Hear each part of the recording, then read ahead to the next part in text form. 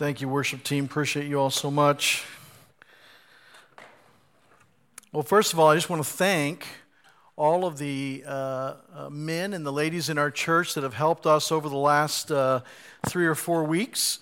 Many of the men have been here late at night doing construction work, painting, adding walls, woodwork, all that kind of stuff. The ladies have come and helped a little bit with that, a lot yesterday with cleaning the whole place, because as you see, we've got new carpet in this Sunday, and that was throughout the entire building, and so that was a big thing going on this week, and that kind of completes the updating of the interior of our building, and so I just want to thank you all for doing that. I know that probably some of you woke up this morning and have tired bodies and tired minds, and you just kind of thought, wow, this would be a great day to just play hooky and stay home. I just want to share with you a little story about a pastor that decided to do that. This pastor, he decided to skip services one Sunday. He was really tired and everything, so he called the church and had his associate pastor preach for him. He just kind of skipped out, spent the day just kind of walking through the wilderness, and he rounded a sharp bend in the trail that he was on, and he collided with a bear, and he was sent tumbling down a steep hill, and he landed on a rock, and he broke both of his legs. And with a ferocious bear charging at him from a distance, the preacher decided to pray, "Oh Lord, I'm so sorry for skipping the services today. Please forgive me and grant me just one wish. Make a Christian out of that bear that's coming at me." At that very instant, the bear skidded to a halt, fell to his knees, clasped his paws together, and began to pray aloud at the preacher's feet. "Dear Lord, please bless this food I'm about to receive." So there's a lesson in skipping out on church, so you might appreciate. Of course, that's for all the people that didn't come. You guys are the ones that came. So anyway, there's a thought for the next time you're feeling tired and listless on Sunday morning. Well, we are in the book of Acts still, and I got to tell you, every week as I go through another chapter, another half a chapter, wherever we're at, it's enlightening. As I read this book, I don't know how many times I've read through the book of Acts, many, many times. There are just new and exciting things that kind of pop out, and I'm excited to share with you the things that this passage has to say. We're in Acts chapter 17. This is the middle, towards the middle of Paul's second missionary journey. And as you have seen, there's been a pattern emerging. Paul goes into a city, he preaches the gospel. Some people turn to Christ, some don't. There's persecution, and he moves on to the next city. Well, as you see that pattern happening, and it's easy to say, oh goodness, here's 2 more cities. Oh, here's 3 more cities. Oh, it's all the same. I want to be really clear that if you really pay attention to God's word and you read it carefully, every single time he goes into one of these cities, something different happens. There's something unique about where he's at, about what happens, and I think you're going to see that today. While on the surface, it may look like, wow, 2 more cities, same old story. There are some things about these 2 cities that I think are particularly interesting. And so today we're going to look at Paul as he goes through Thessalonica and Berea. These are 2 interesting cities. And actually, just to show you where they're at, as you remember, Paul started here in Antioch. He went through here, Derbe, Lystra, Iconium, Antioch in Galatia, and he wanted to go north. This is basically modern-day Turkey. He was wanting to go north into Asia, and God forbid him twice. The Holy Spirit stopped him 2 times from doing what he felt like was his mission, to go into Asia. And he got here to Troas, and he had a vision, and there was a man over in Macedonia saying, "Come over here and help us. Please come help us." And so Paul and his companions set sail, and they went over here into Macedonia. Now, this is modern-day Europe. And you see the city of Philippi, which we were in last week. And then today we're going to look at Apollonia and Thessalonica and Berea. But mostly Thessalonica and Berea, because these 2 cities, Apollonia and Amphipolis, these 2 cities are basically just mentioned. Which is interesting because we never see any letters to these churches. We don't really know anything that's happened in these 2 cities except they were worth mentioning. So we really don't know what's happened there, but we're going to spend the rest of our time today in these 2 cities in Thessalonica and Berea. Now, some people would ask, why was God so interested in the Europeans instead of the Asians? Does God love Europeans more than Asians? No, of course not. But there were some very specific reasons. Here in Europe, there has been a road system created. There was none in Asia at this time.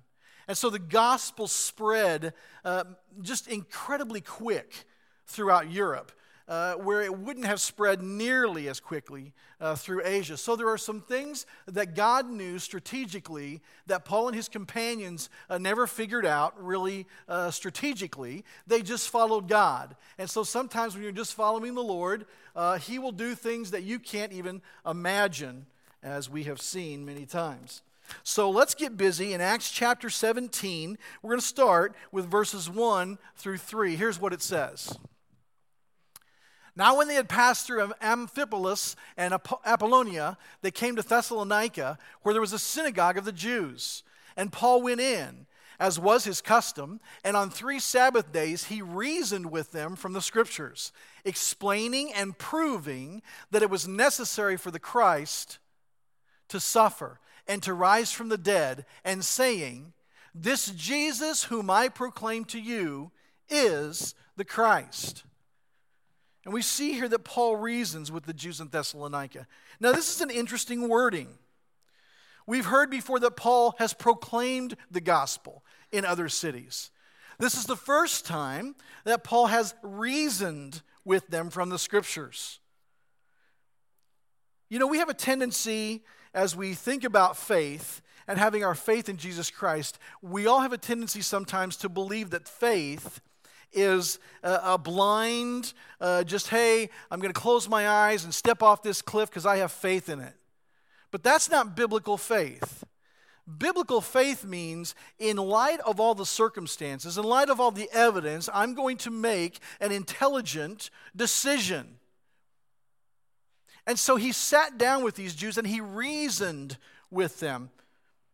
He started in a place they knew, the Scriptures, the Old Testament, and something they had in common.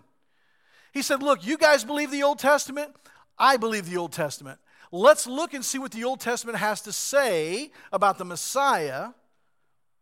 And then when he did see what it was, he said, and by the way, there's really only one guy that's met all of these prophecies. It's a guy I know named Jesus. And so he's reasoning with them. He's not arguing with them. He's talking to them. He's reasoning with them. He's helping them understand the gospel. He showed them those Old Testament prophecies. He showed them specifically how the Savior would have to suffer and then rise from the dead.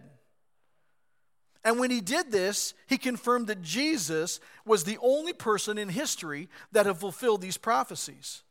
And so immediately, these men were like, well, I believe all this stuff. I believe all this stuff. How, maybe there is this guy. Now, I use this strategy when men come to my door from other denominations that are quasi-Christian. Some of them come to my door and they say, hey, can we come in and talk to you and tell you about our particular denomination? And I make a deal with all of them. I say, here's the deal. If you come to my door and you want to come in, here's what I'll do. I will let you come in, we'll sit down in my living room, and you get 20 minutes uninterrupted. Then I get 20 minutes uninterrupted. If you're willing to live with that, then come on in and we'll talk. So they come in and they begin to talk, and I usually have a pad of paper and a pen with me. And as they begin to talk and say that the Bible says this or the Bible says that or their extra book says this or that or whatever, or their founder says this or that, I take notes. And then when they're through, when their 20 minutes is up, I say, okay guys, thank you very much. Now it's my turn. And I say, you believe this book, right? You started out by saying, hey, we're Christians. We believe this book. Okay, so you said this. Here's what the book says, which contradicts what you said. You said this. Here's what the book says. It contradicts what you said. You also said this. And the book says this. It contradicts what you said. So when you leave my house today, you either have to believe your particular quasi-Christianity, or you have to believe the Bible, but you can't believe both because they're in contradiction with one another. That's what Paul did with these guys. He reasoned with them. He didn't argue. He didn't get in a fight with them. He simply said, listen, you guys believe this book. Let's see what it says about the Christ. And then when he reminded them what it said, when they looked at the prophecies, he said, by the way, there's a guy named Jesus who met all of these. And that's how he reasoned with them. Look what their response is in verse 4. And some of them were persuaded and joined Paul and Silas, as did a great many of the devout Greeks and not a few of the leading women. Here we see that some, and by the way, that's a really important word. Remember that word, some. Some Jews received the gospel, and actually some of the Gentiles too. It says that they were persuaded by Paul's logical deductions. He didn't tell them, hey, listen, guys, I know this is a guy that Jesus who died on the cross, paid for your sins, and rose from the dead. Just believe it. Just put your faith in him. Just close your eyes, jump off a cliff, and believe it. He didn't say that. He said, let me reason with you according to God's word, which you believe, and help you to see that Jesus is the Christ. He is the one and only Messiah. And as he talked with them, and he had this logical, I don't want to say confrontation, but the conversation with them, some of them went, wow, that makes really good sense. What you're saying really makes sense. I believe that. I believe that. And so their faith, they can't see Jesus on the cross. They can't see him rise from the dead. So there is a certain element of faith.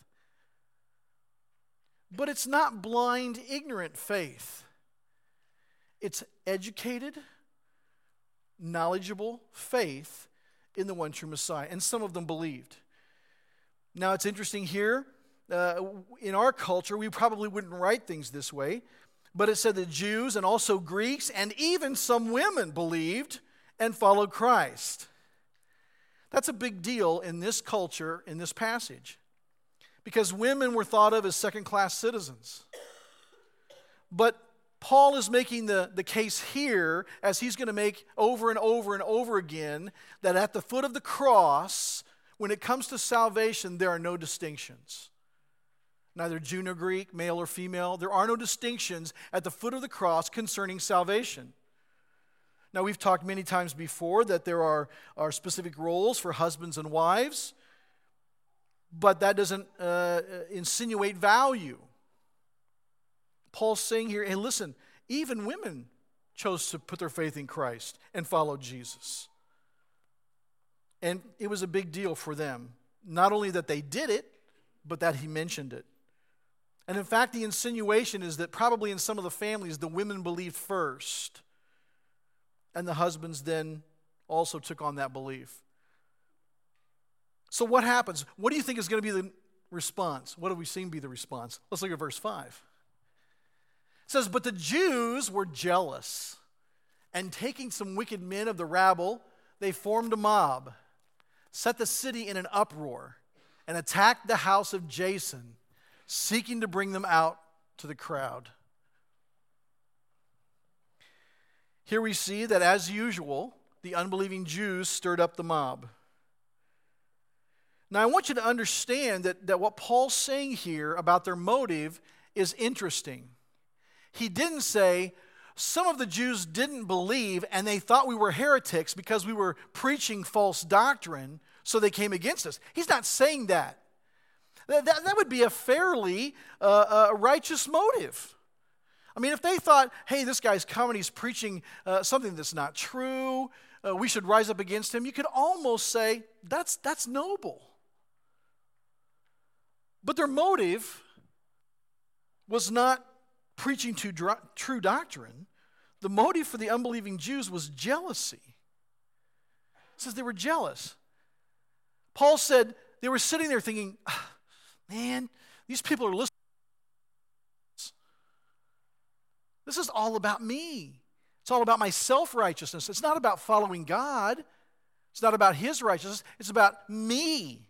You guys are following them instead of us. Now I'm mad. That's what was happening. They were simply jealous. And they stirred up a mob. And they attacked the house where Paul and his companions were known to be staying, this man named Jason. They attacked his house, looking for Paul and Silas and Luke. They were tired of the things that they were preaching. They were really angry and jealous about people following them, and they went looking for them after they stirred up the crowd. Now look what happens in verse 6 through 9. It says, and when they could not find them, the disciples, they dragged Jason and some of his brothers before the city authorities, shouting, these men who have turned the world upside down have come here also. And Jason has received them, and they are all acting against the decrees of Caesar, saying that there is another king, Jesus. And the people and the city authorities were disturbed when they heard these things. And when they had taken money as security from Jason and the rest, they let them go.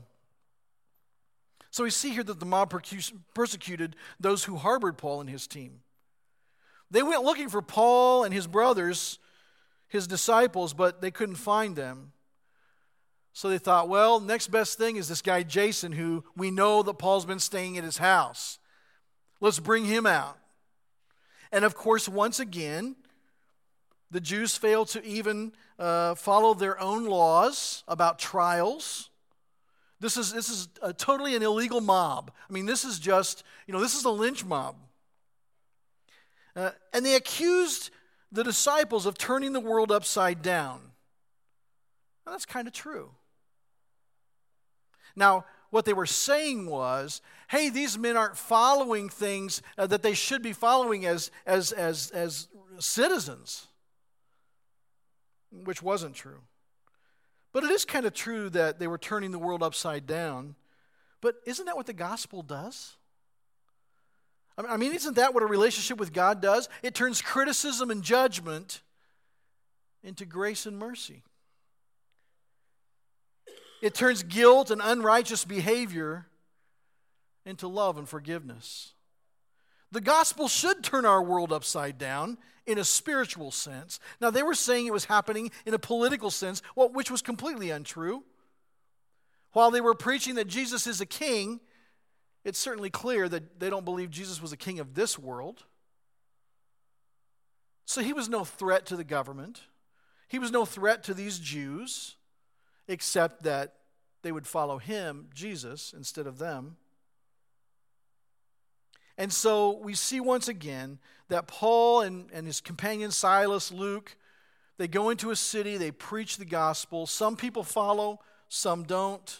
And the ones who don't have evil motives and drive them, in a sense, out of the city. Now listen, Thessalonica is an important city. In fact, if you know much about the New Testament, there's actually 2 letters written to this church later. So even though Paul and Silas are getting ready to get out of town, they have done their work there.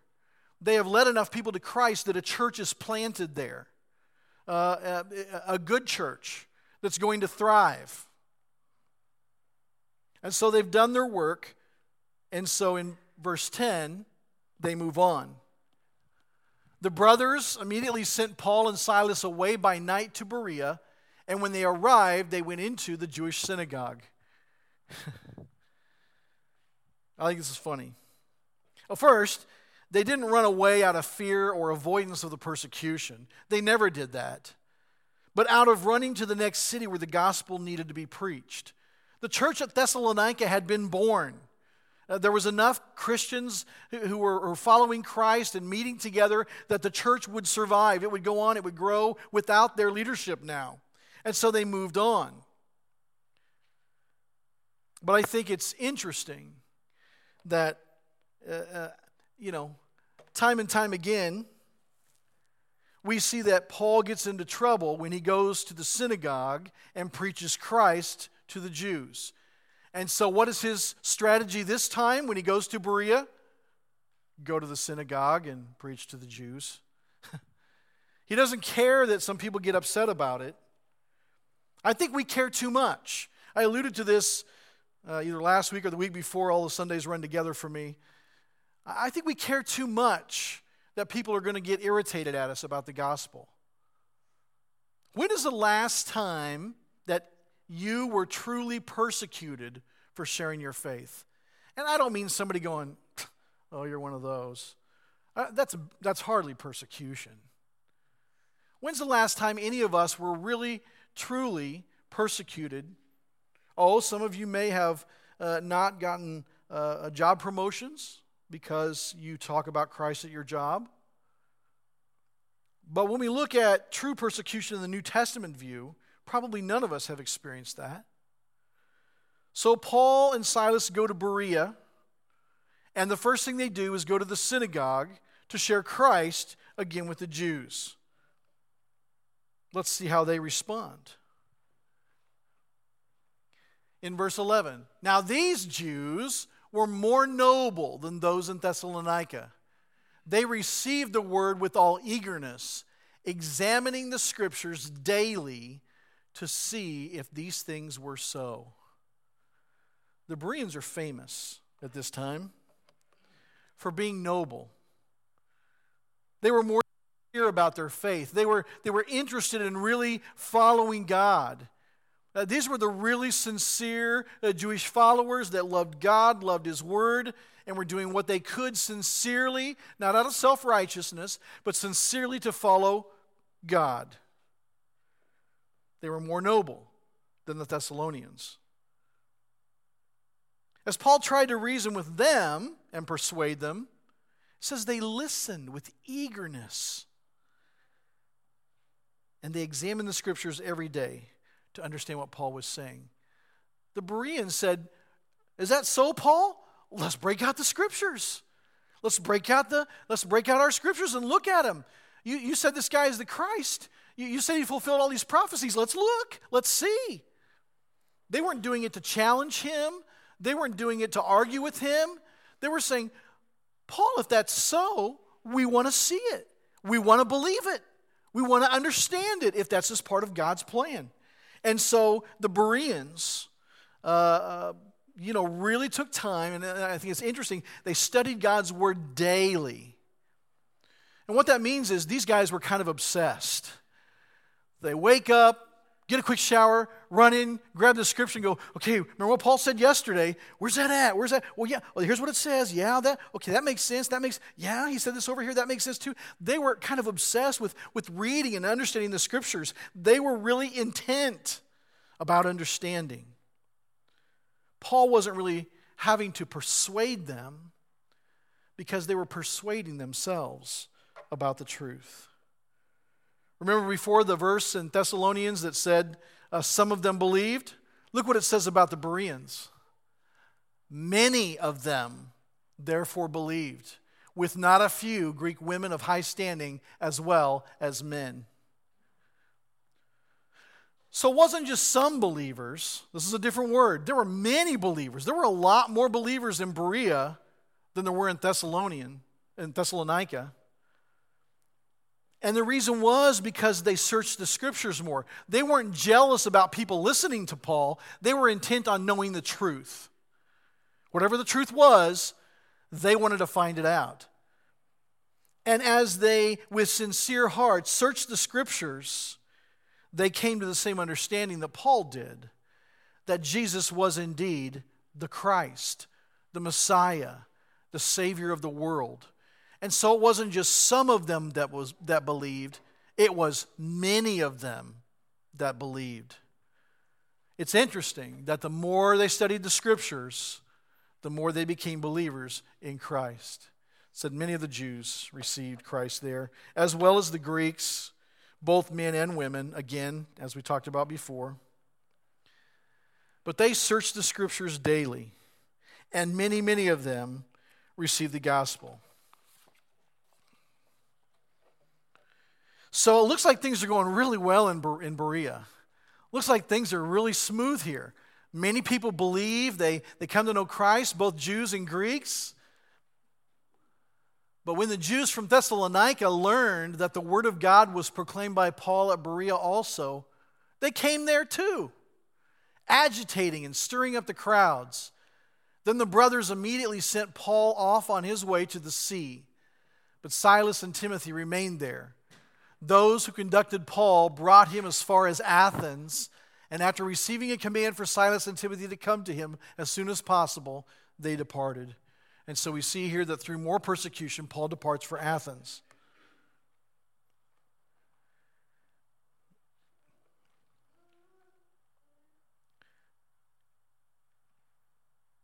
Again, these Jews in Thessalonica came to Berea to be troublemakers, just to be troublemakers. There really wasn't anybody in Berea that was stirring up trouble. But the Thessalonians heard what was happening, so they said, well, let's go there and cause trouble, which is what they did.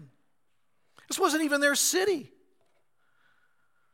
Look, folks, here's kind of the moral of this. I want you to understand this. Those that are antagonistic to the gospel will go out of their way to be antagonistic to the gospel.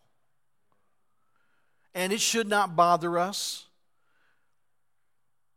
It should not, and I'm not talking about us being obnoxious or in people's face or rude, guys. You know that. But these are people that hate the gospel for the gospel's sake. And if they're antagonistic here, they'll be antagonistic somewhere else. Look, we know these people. We know people like this. At least I do. I think you probably might. We can't be discouraged by these people from sharing the gospel. We can't let these people put up a barrier that stops the progression of the gospel from our lips and from our lives. So what are the takeaways for us today? As we look at these historical events, what are the takeaways for us? Here's, I think, the first one. Don't argue, but reason with those who are legitimate searchers for the truth. Reason with them. Paul didn't argue, but he did suggest that there is a logical argument that Jesus was the Christ. For those who were legitimate seekers of the truth, the Bereans, they studied. They considered what the Scripture said, and they accepted Jesus as the Messiah. Now look, as I look around this room, there are at least 2 or 3 people in this room that I know I had multiple conversations with you before you received Christ as your Savior. I never twisted your arm. I never pushed your face into the Bible. I never hit you over the head with it. But we had some conversations, and I shared with you why it's incredibly logical to put your faith and trust in Jesus.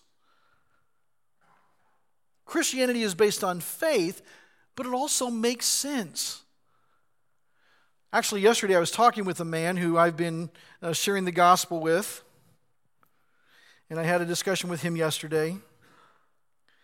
And he said he's getting close to receiving Christ as his Savior, but he had some questions.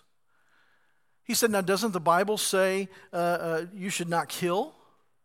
So what makes it right for the state to kill people or the military? And I said, well, first of all, involved this very briefly. First of all, it says do not kill in the King James Version. In most of your versions, New American Standard, NIV, I think ESV, I think 2 out of the 3, it says do not murder. What the 10 Commandment is not don't take a life. If that were the case, then God has broken his own 10 Commandments. Because for the nation of Israel, God has killed many people throughout history. What it means is thou shalt not murder. You should not commit murder. You should not take the life of an innocent person. And they said, so if somebody breaks into my home and they are threatening the lives of my wife and children, my grandchildren, and I take their life, I have not committed a sin against God in the sense of the 10 Commandments. I have not killed, or in the sense of killing them or murdering them. I've taken their life, but I haven't murdered them. So as we talked about this more, and of course that was a half-hour conversation with all the explanation of all that, he said, wow, that makes total sense. He said, I'm learning that the more I understand about the Bible, the more it just makes sense. And I said, it's all going to make, it does make a lot of sense. The only part that I still can't make sense of is why God would love a sinner like me. Why God would decide to love somebody like me. But he does. That's hard to make sense out of. But folks, I want you to be ready. Don't argue with people, but reason with them. Especially the people who are legitimate searchers. The other takeaway I get from this is this. To use the Scriptures, you must read, know, and be able to handle the Word of God. Folks, it is our responsibility to learn the Word of God by reading it, studying it, memorizing it, and then approaching people who are seeking the truth in love. Look what it says here in 2 Timothy 2:15. It says, do your best to present yourself to God as one approved, a worker who has no need to be ashamed, rightly handling the word of truth. Now, what does that mean? Handling the word of truth. Now, I know that I'm a little bit of a sick mind.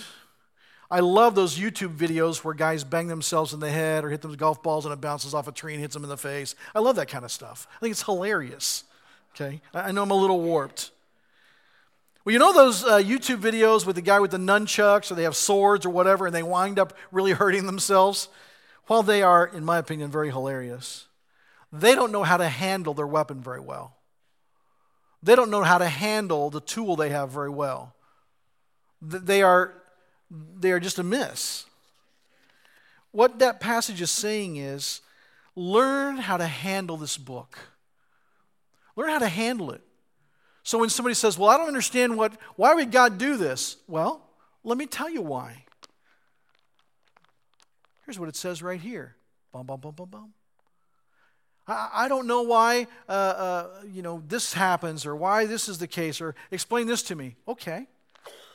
Right over here. Here it is. I had a conversation with this same man yesterday about, he said, he goes, I do have a little bit of a problem with you saying that what you believe is right and what everybody else believes is wrong. I said, well, first of all, I've never said that because nothing is right because I believe it. Here's what Jesus said. In John, he says, I am the way, the truth, and the life. Nobody comes to the Father but by me. Now, either Jesus was right or he was a liar. So that's what Jesus said. I'm not saying it. He said it. And show him right from God's word.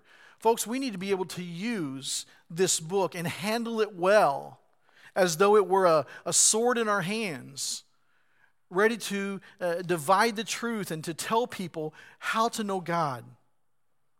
We need to use it in our everyday life, not only for our own sakes, but for the sake of others, to share the truth with them. Listen, I don't have any truth in my head. I am not the designer of truth. The only truth I have in my head is what God's put there through this book. And so it's important that we not only give it a really treasured place on the coffee table, but it's important that we read it, that we break it open and study it, spend time with it, so that we know how to use it. Let's pray. Father, thank you for the historical event of Paul taking his team to these two cities. Father, thank you for your word that guides and leads us into all truth. Father, thank you for Jesus who died on the cross to pay for our sins. We could do nothing to overcome our sinfulness. And so we thank you for his payment for our sins. Father, I pray that you would help us to just have a burden in our heart to read and understand your word so that we might use it in a positive way in our own life and in the lives of others. God, help us to not be timid. Help us to not be shy or ashamed. Help us to be loving but bold about sharing the truth with others. In Jesus' name we pray.